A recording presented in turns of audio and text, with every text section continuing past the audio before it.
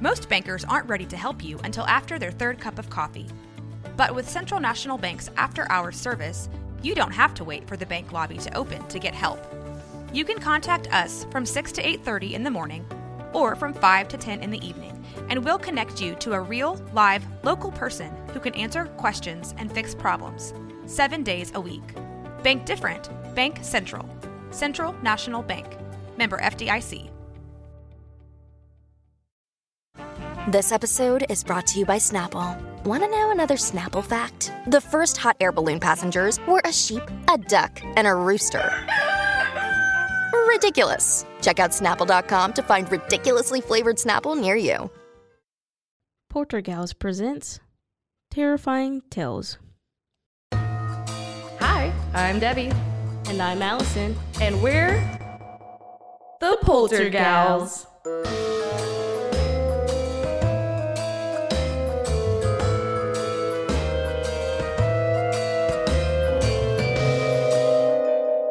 Spooky. Christmas Ghost Story. Written by Nick DiMartino. Published in 2022 by Northwest Corner Books. Chapter 5. Bad News. Getting Nowhere.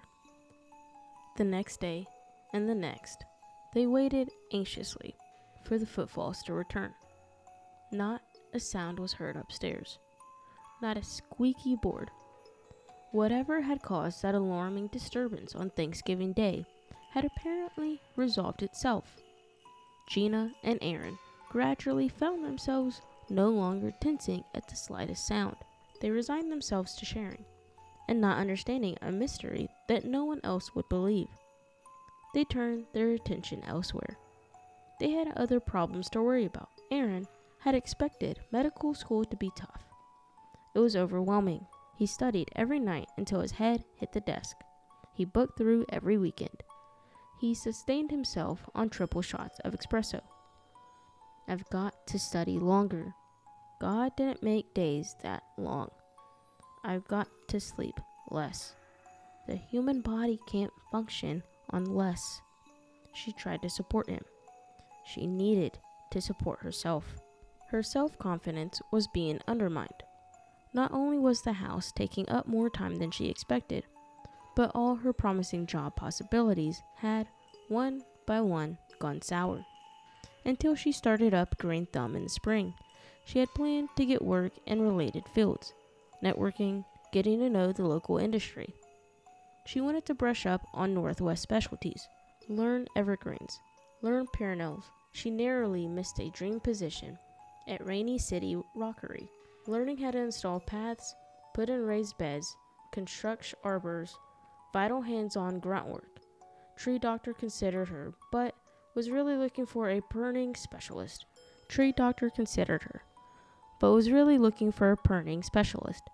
For 24 hours, she thought she had landed a job at Garden Management Services, until internal reconstructing eliminated the position's existence. Determined, if slightly demoralized, Gina had abandoned hope of working in her field. She was ready now to settle for a steady-paying check. Clerk in a bookstore, cashier in a supermarket, receptionist for lawyers, data entry at a hospital. All those smiling faces and firm handshakes and 4-page applications should lead to something. All those nervous interview appointments and "You'll be hearing from us soon, Miss Rossi," should have amounted to a job. She was getting nowhere. One by one, Gina Rossi was slipping through the cracks. She was underqualified. She was overqualified. She thanked everyone very much. She continued making copies of her resume at the local copy shop. Money wasn't a problem yet, but what was left of the inheritance wouldn't last forever. Then things suddenly got much worse. Heat. It was impossible. How could this be happening to her? How could she have forgotten to take her pill one morning? Or was she just that terrible 2% possibility? Desperately, she hoped there was some kind of mistake. She tested herself again in the bathroom. Her fears were confirmed. She managed to walk 2 steps, doubled over the bathtub, and threw up. She refused to believe the test results. On a bitterly cold afternoon in the first week of December, she paid a visit to the doctor. She didn't tell Aaron. She didn't turn on the lights when she got home. She didn't close the front door behind her.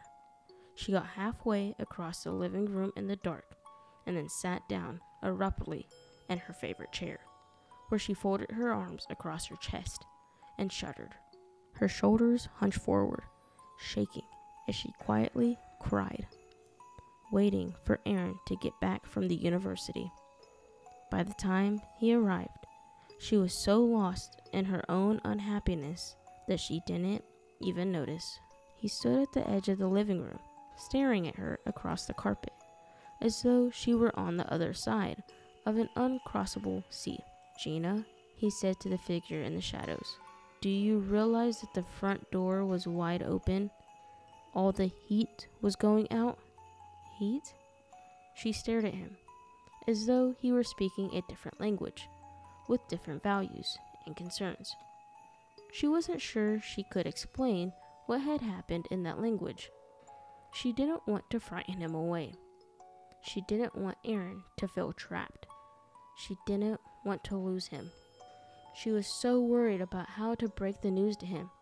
She didn't notice that his eyes were as red and swollen as hers. "Gina," she faltered at the right words, and then just blurted, "I'm pregnant." Aaron forgot where he had intended to go. He sat down suddenly on the arm of the sofa. He had to sit there for a second, until the room stopped tilting. Then he gathered up what was left of his wits and control and rose to his feet unsteadily. Slowly and with difficulty, he crossed the rug. He dropped to his knees by Gina's side and took her hand. "I'm with you, 100%, he said. "Whatever we have to do." His words might have caused a wave of relief, except she finally saw his eyes. "Aaron, what happened? What's wrong?" He tried to say it without emotion, but his voice cracked. "My folks called this morning from New Jersey," he said. "It was a quiz down, 1,000 questions. I got a little lost in the lies. I gave up and stopped lying. They know now that we're living together, that their son is sleeping with a Gentile." My dad was screaming. My mom was sobbing. "They just yanked all of my funding. I've got to pay for medical school myself." Breaking point. Their bubble of happiness had collapsed. Money had become an issue which Gina and Aaron carefully avoided talking about at dinner that night, keeping the conversation anchored in how the chicken had turned out, grandma's recipes, winterization, kitchen plumbing, an issue which they put off discussing all evening and long into that sleepless night, the issue of money, where it would come from and how it was running out, how both were cut off now from their families, with no one to turn to but each other, which was the one place neither of them could turn. Though they lay side by side in darkness, both wide awake, far too troubled to sleep, their arms only inches apart, Gina and Aaron seemed to be separated by miles. Neither of them could break the silence. The darkness thickened around them. Aaron turned to look at Gina's face on the pillow beside him. A street lamp halfway down the alley behind the house poured enough light through the bedroom window to highlight Gina's wet cheek. Without turning in his direction, she could tell he was looking at her. "Aaron, I'm sorry," she whispered. She couldn't look at him. She stared straight up into the ceiling overhead. "I know I've been throwing you some real curves lately." Her wet eyes are making a mess of her face, as though they were melting in their sockets. "Buying the house without a word of warning.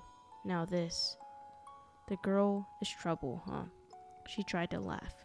She came pretty close. "You've got enough on your mind, surviving medical school, without getting your landlady pregnant. So Aaron, really, seriously, I don't mean to force you into saying or doing anything." He didn't bother trying to explain away her fears. Instead, He kissed her wet cheek. As far as your folks cutting you off, well, I can cover for you financially through winter quarter, at least. By then, I'll have some kind of job until Green Thumb takes off in the spring, which gets you through the first year. He kissed her again. 1 year of medical school is useless without more, which I can't afford. Sounds like it's time to rethink a few goals. Aaron, no. Leave your goals alone. Give your parents a little time. They'll change their minds. Wrong, he said. That's the difference between most Jewish parents and rich ones in New Jersey. Rich Jewish parents in New Jersey don't change their minds. We can make it without them, said Gina. If I could just find the right part-time job. Job, she echoed. The human body requires sleep, even when it's a med student. How can you possibly work and get through school alive? I can do whatever I have to do, he said, with all the idealistic stubbornness that made her love him. Sometimes that's the only thing you can do, said Gina grimly. But how? How in God's name can we afford to have a child? Her words caught him off guard. Have a child. I guess I misunderstood. You mean you're actually considering? He could hardly think straight. The angry phone call from his parents had totally rattled him. Medical school had just been chopped out of his future because of his love for Gina. He would no longer be a doctor. For the sake of his parents, should he tactfully establish a fake address in a rented room?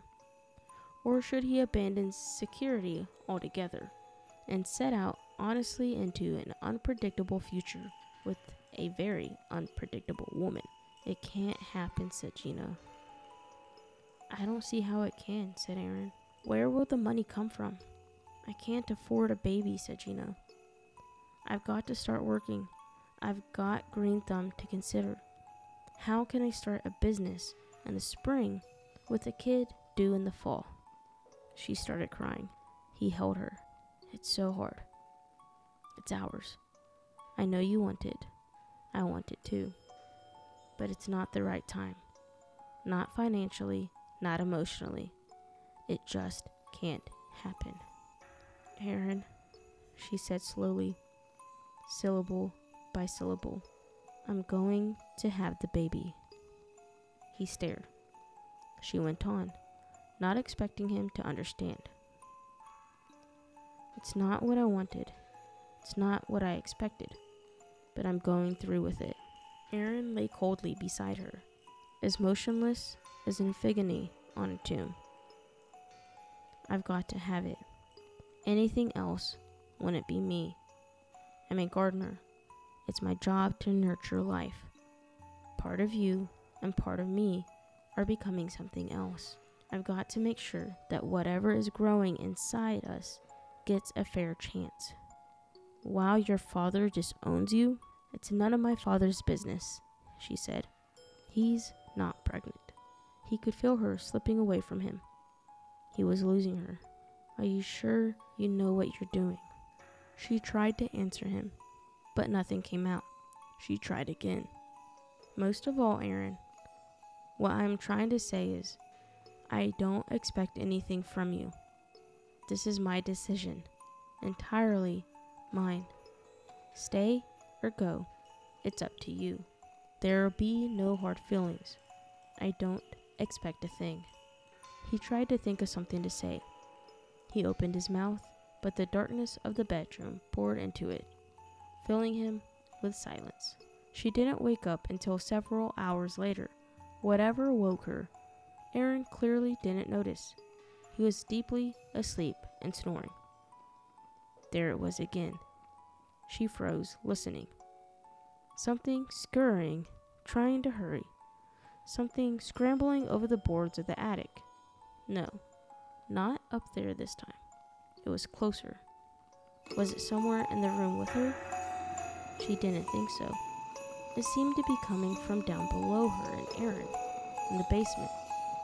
She waited patiently. For for the sound to repeat itself. Time to put out the mousetraps. Be sure to follow us on Facebook or on YouTube at The Poltergals, or on Instagram at @the_Poltergals. You can also find us wherever you get your podcast or at roguemedianetwork.com. You've been listening to The Poltergals, a Rogue Media Network podcast.